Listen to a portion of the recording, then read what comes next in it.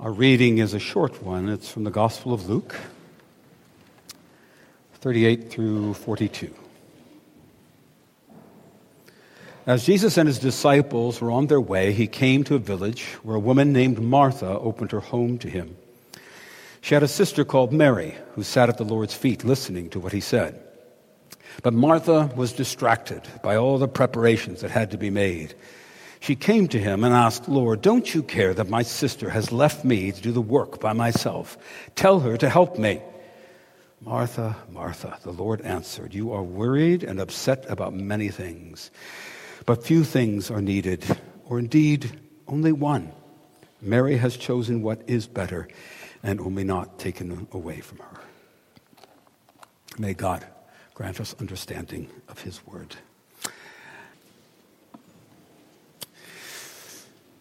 Well, this passage that we're looking at in Luke, short passage, and one that I think presents to us something that's readily accessible. And what I mean by that is that it's a domestic scene, something that we can regularly understand and sort of enter into, get a feel for it. Martha has invited Jesus and his followers into their home. She apparently appears to be the mistress of the house, the one who is in charge of what takes place there. And we know she has a sister named Mary, and later we learned that she also has a brother named Lazarus. And upon Jesus entering the house, two different decisions are made. Martha starts to get things ready for a meal, and Mary sits down at Jesus' feet. That's the posture of a disciple in Jesus' day, is the teacher would sit, and those who are there to listen would sit at his feet. So what begins to happen? Well, Martha's feeling a lot of pressure, right? We get that. She's made the invitation. She's the one who's asked them to come in. And hospitality in that culture was very, very important. It was really a sign, really, of honoring those who had come into the house. You might recall the time when Jesus was in Simon the Pharisee's house, and the sinful woman came in and was weeping at his feet and bathing his feet with her tears. And Jesus called out Simon. He said, "Simon, what is this? Look at this woman. Since I've come in, she has not stopped to weep at my feet and clean my feet. And you have not offered me oil for my head. You have not given me anything to eat or drink." He called Simon out for his lack of hospitality. It was an expectation. It wasn't a law, but it was an expectation. And certainly Martha was feeling that kind of pressure. And then you add to that is Jesus and who? Jesus and the 12 and any others that might be following. So this isn't just one guy coming in to have a meal. He's got a whole crowd that's come in, and they've all come into the house there to be with Jesus. And on top of that, of course, she cares about Jesus. She wants to do a good job for him. And I think it's probably not too hard to imagine, as we would, that we'd like to do a good job for us. She'd like to do a good job for her. That she would get that kind of, "Well done, Martha, thank you. That meal was delicious." "Oh, no, it was nothing. No, really, it was wonderful." I mean, all those kinds of things could be at play in Martha. Certainly the reality of how many people are in there and the needs she has to produce a meal, and perhaps even that kind of inner thought life that's going on that I suggested. And what happens then is that she becomes more and more consumed by serving. Luke describes the task as something, her state of mind, as being distracted with much serving. Distracted with much serving. Distracted. Distracted from what? Well, probably distracted from Jesus' teaching. I mean, she would like to hear what Jesus has to say as well, but there's a meal to be ready. And so you can imagine the scene again. She's off there preparing the meal. She's trying to do this. One time her ear is kind of kicked towards what Jesus is talking to disciples. But, more and more she sees the different things that have to be done in order to get this meal together. And she's getting all worked up. And she looks over and she sees Mary sitting there. And she goes, "What is Mary doing sitting over there when we've got all this stuff to get ready?" And so finally she just can't take it. And she goes over and she comes up to Jesus. Now, you have the posture. You have to picture this posture. Jesus is sitting, and everybody else is sitting, either on the floor or under the chairs around them, but they're all sitting. And she comes up, sweaty, mad, wiping her hands on her apron, comes up and says, "Lord, do you not care that my sister is sitting here while I am preparing this meal? Tell her to come and help me." Well, doesn't she presume her rightness at that moment? Right? She's saying, Lord, don't you care that I'm in here working all by myself? Of course you do. So tell her to come and help me. Here's Mary sitting at the Lord's feet listening. Martha distracted with much serving. Finally, Martha can't deal with the situation anymore. She goes up to Jesus. She makes her demand. And how does he respond? With gentleness, but firmly. Now again, imagine the scene. Jesus is teaching, which means he's sitting down, and that's the posture of the teacher at that time. Martha comes up, sweaty, agitated, and Jesus describes her as being upset. And the term, the Greek term underneath that really is kind of akin to being turbulent, like being very noisy even. Something's noising. It's in the same category as this. So one can imagine that not only is Martha in the other room getting internally upset, you can think of her going around banging some pots, taking a knife, smacking on the corner, take that, listen to that, smack that over there and there. So she's just creating that kind of passive-aggressive stuff going on. And here's Jesus trying to teach, and all the time he hears this banging and her muttering to herself over in the corner. And finally she comes over and says to him, Lord, you need to have her come and help me. And he says, Martha, Martha, you are worried and upset about many things, but few things are needed, or indeed, only one. Mary has chosen what is better, and it will not be taken away from her. It's not so much a rebuke as a gentle corrective. It's a teaching moment. It's like he's saying, I appreciate, Martha, that you're putting all of this together for us. And there are many things to do, many things that are important towards that end. But they are not so important, so necessary, so needed that it should distract you from me. There'll be time for food. Come and sit next to Mary and listen to what I have to say. Now let's look at that defining statement of this for just a minute. Few things are needed, or indeed only one. Another translation is necessarily. Only one thing is necessary. One thing is needed. And when we pause over that, what comes to mind? If something is necessary, it's absolutely the one thing that is needed, that means that whatever it is involved with, you can't do without. You can't make tomato sauce without tomatoes. And you can't analyze a financial portfolio without data. And a car engine, it needs petrol to run. It's necessary. It cannot be a car without that petrol. You can't do the analysis without the data. You can't make tomato sauce without tomatoes.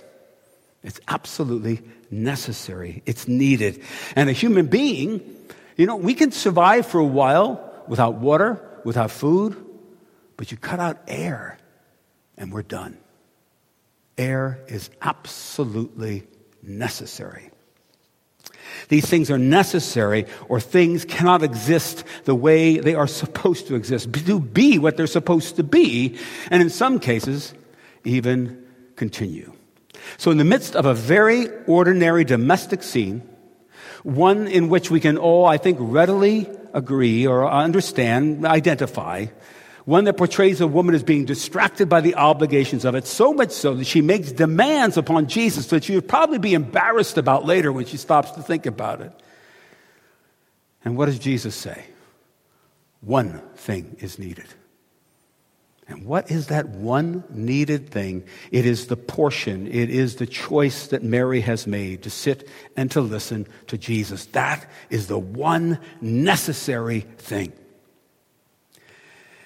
Now, you probably know who C.S. Lewis is, and you might know his book about mere Christianity. And he makes an argument about Jesus. He says in there, when people say he wants to be we respect him as a good moral teacher. We expect him as a life guide, but we can't consider him to be God. Lewis says that you don't have that option.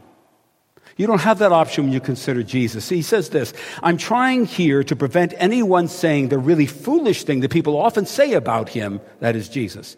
I'm ready to accept Jesus as a great moral teacher, but I don't accept his claim to be God. That's the one thing, Lewis says, we must not say. A man who said the sort of things Jesus said would not be a great moral teacher. He would either be a lunatic on a level with a man who says he's a poached egg, or else he would be the devil of hell. You must make your choice. Either this man was and is the Son of God, or else a madman or something worse. I think this statement of Jesus, one thing is necessary, and Mary has chosen it. One thing is for you to sit down and listen to what I have to say, falls into that category. It's an outrageous claim of Jesus. Really? The one necessary thing is to sit and listen to your words? How could he make such a claim? Why? What would he say to Martha that she would need to stop everything she is doing, things that are important, and sit down and listen to what he has to say? Everything else can wait, Martha. Don't ask me to send Mary away to you. You come down and sit with Mary. How could he make such a claim? Well, if we go back to Luke's gospel at the very beginning, what happens when the angel comes? What does he say to Mary? What does he talk about the nature of this one who would come? He will be great. He will be called Son of the Most High. The Lord God will give him the throne of his father David. He will reign over Jacob's descendants forever. His kingdom will have never end. The Holy Spirit will come upon you, Mary, and the power of the Most High will overshadow you, so that the Holy One to be born will be called the Son of God. That's the backstory to this encounter with Martha and Mary and Jesus. Jesus. Emmanuel. God with us. God in the flesh. So this is no mere mortal. He's fully human like you and me, but this is not just like any other human, even a more exalted or enlightened human. No, this is God in the flesh, and he's come to save his people from their sins, and he has come to reveal to them the Father. He says in Luke chapter 10, all things have been committed to me by my Father.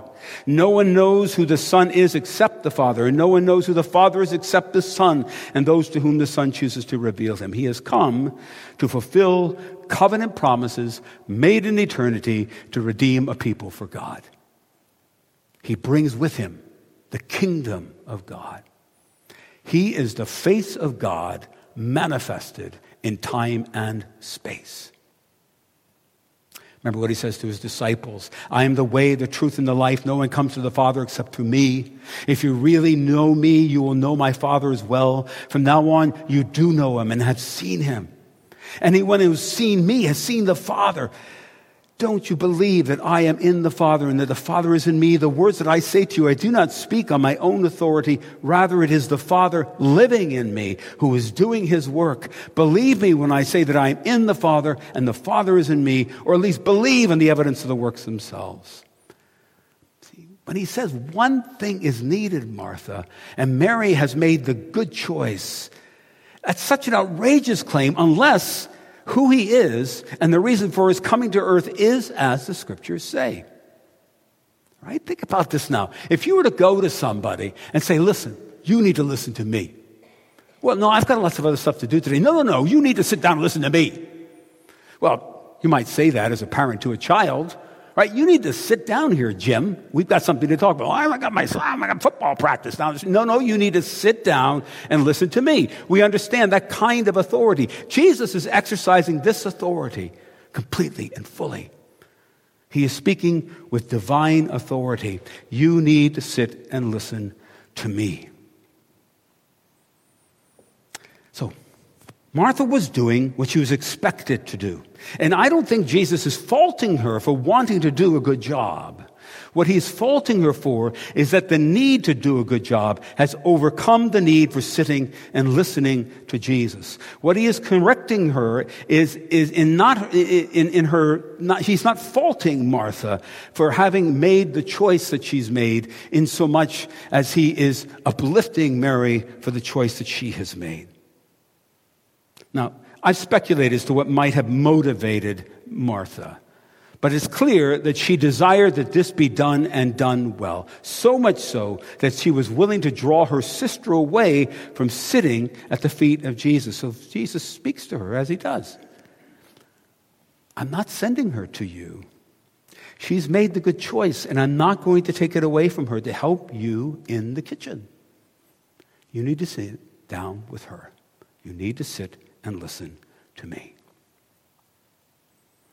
Now, I think that statement is also fueled by the urgency of the moment. You know, not unlike that parent with the child or some scene in an action movie, right? When the enemy's closing in and there's the hero stands there and the guy's getting all freaked out who's next to him, and he takes and grabs him, he smacks him across the face a couple of times and says, "Stop it! Listen to me! You listen to me, you stay with me, we're going to get out of here." There's an urgency to the moment here with Jesus as well. Just prior to this, we learned that as the time approached for him to be taken up to heaven, Jesus resolutely set out for Jerusalem. See, Jesus understood this about himself, about his mission. This is why he was here, to go to Jerusalem, to accomplish what would be transpired, to go through his Passion Week, to be unjustly tried, to be flogged, to be crucified, and finally to die, to experience the betrayal, to experience the turning of their backs upon him. He understood that this is what was about to happen. His death, his burial, indeed his resurrection, and ultimately his ascension were waiting.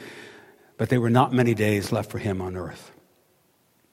The time with him will seem even more precious when they're gone. So Martha, one thing is necessary. Come and sit and listen to my words.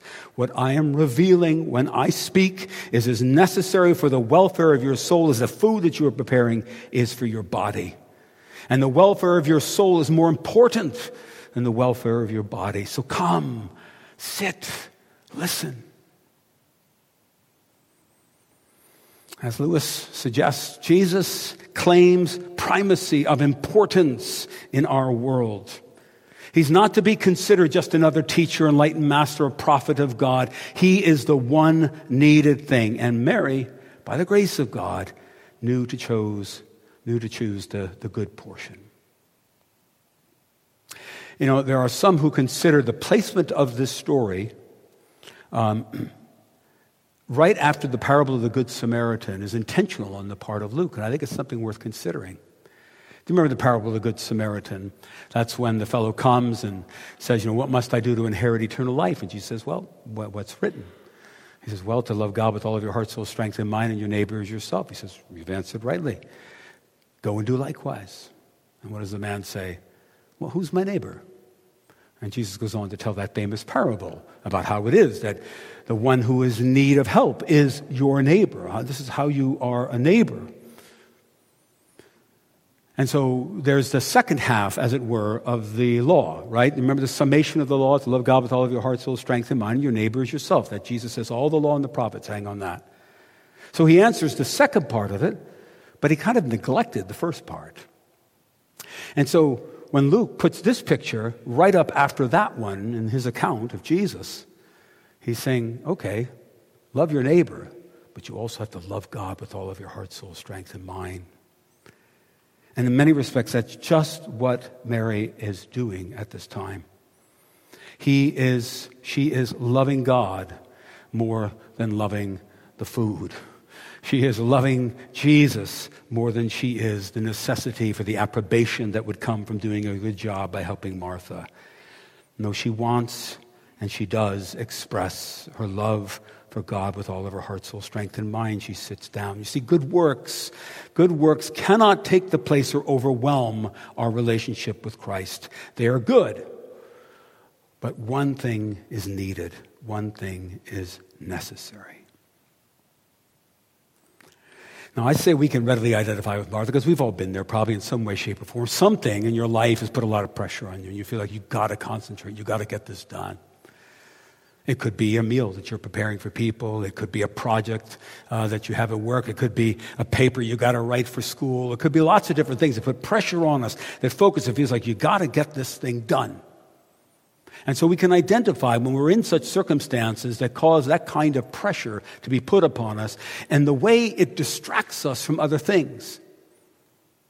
One of my sons can get so focused on some of the projects that he does, he forgets to eat. I'm serious. He'll sit and work at his desk for hours and hours. We finally have to go and say, Sam, you got to eat something. But he's focused on it, and he forgets. He's distracted by the needs that his body has. He's distracted by everything else that's going on. He is focused on what he's doing.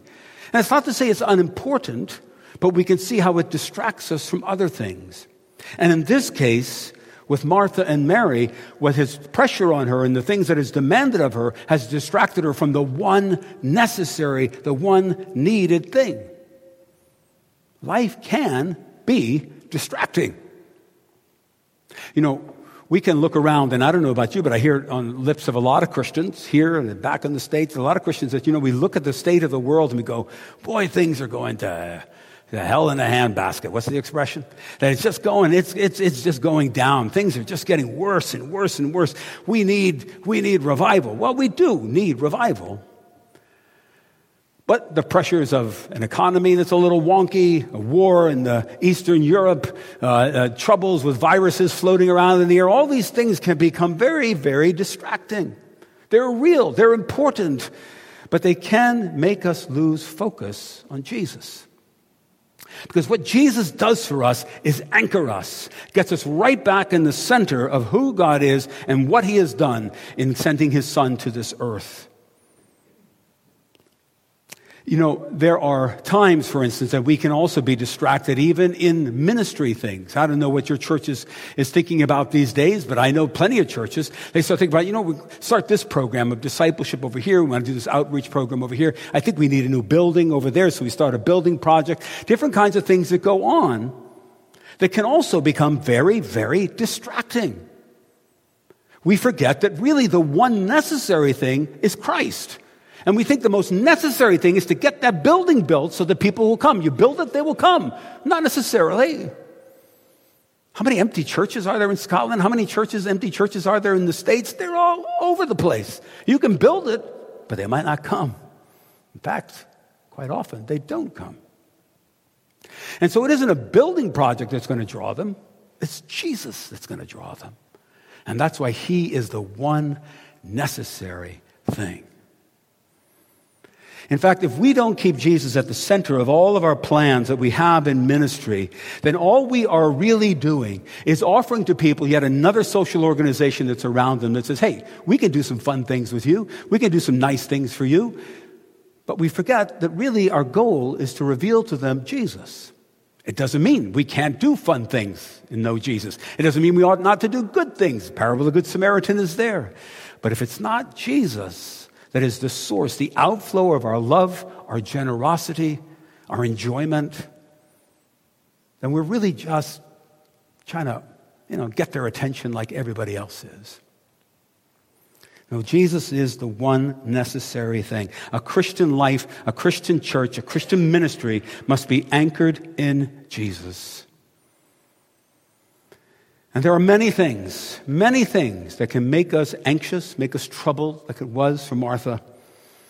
But knowing that God has sent his Son and that he will supply all things that we need can take away that trouble, that anxiety. We focus on him. He who did not spare his own Son but gave him up for us all, how will he not also with him graciously give us all things, the apostle writes in Romans 8. And you know what's wonderful is that we don't need to speculate about what Jesus wanted to teach Martha if she would just sit down and listen. We don't need to speculate. We have it. We have what Jesus' teaching is. We have it. We have both the description of who he was, how he was, and what he taught. And then we have this divine help us. It's from John chapter 12. And it involves Martha and Mary. And let me just set it up for you, right? In just the chapter just before, we learn that Lazarus, their brother, is ill and that he dies. And Jesus shows up at the tomb and he raises him from the dead. He brings him back to life. And the next scene we have is Mary and Martha again and with Jesus. And listen to what it says. 6 days before the Passover, Jesus came to Bethany, where Lazarus lived, whom Jesus had raised from the dead. Here a dinner was given in Jesus' honor. Martha served, while Lazarus was among those reclining at the table with him. Then Mary took about a half a liter of pure nard, an expensive perfume. She poured it on Jesus' feet and wiped his feet with her hair, and the house was filled with the fragrance of the perfume. But one of his disciples, Judas Iscariot, who was later to betray him, objected. "Why wasn't this perfume sold and the money given to the poor? It was worth a year's wages." He did not say this because he cared about the poor, but because he was a thief. As keeper of the money bag, he used to help himself to what was put into it. "Leave her alone," Jesus replied. "It was intended that she should save this perfume for the day of my burial. You will always have the poor among you, but you will not always have with me." It's a similar scene, isn't it? You got Martha serving. You've got Mary worshiping, an extraordinary act of worship. I mean, can you imagine? I mean, here she is in this public setting, and she takes this perfume and breaks open the vial and pours it on Jesus' feet, and the perfume fills the house. Everybody goes, "Wow, that's nard. That's nard." And she poured it out. Expensive perfume.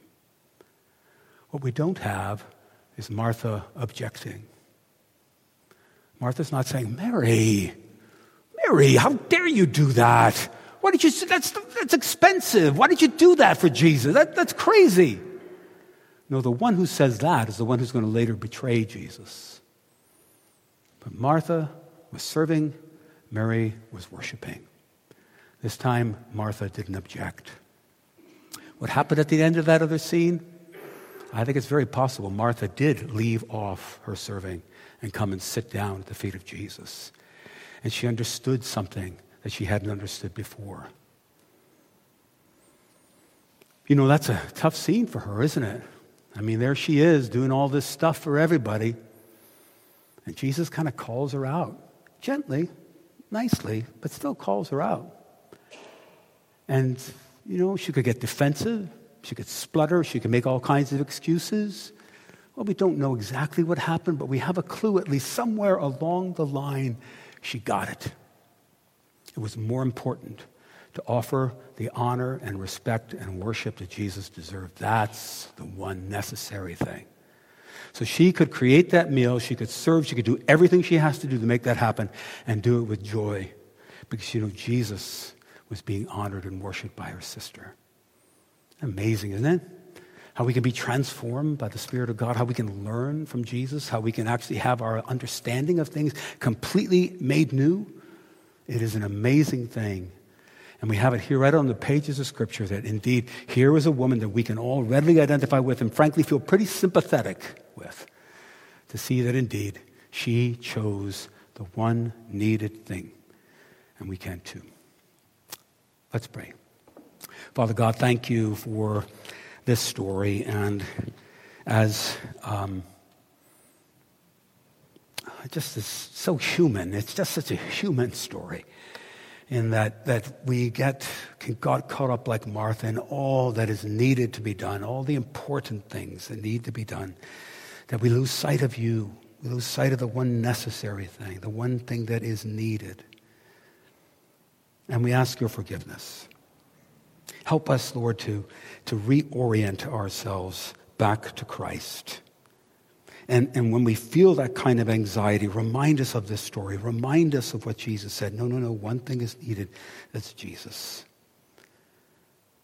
And that all the things that might have drawn her away, her desire for praise, her need for doing a job, all of those things which are not in and of themselves necessarily bad, but they can crowd out Christ. And that's what happened, and we don't want that to happen to us. So we pray you help us, Lord. Help us to keep our focus on Christ. Help us to be, as Martha, I believe she was, teachable, able to actually sit and listen to Jesus, but also to be taught by Jesus. So to that end, we pray, looking for your grace and help in our lives. In Jesus' name, amen.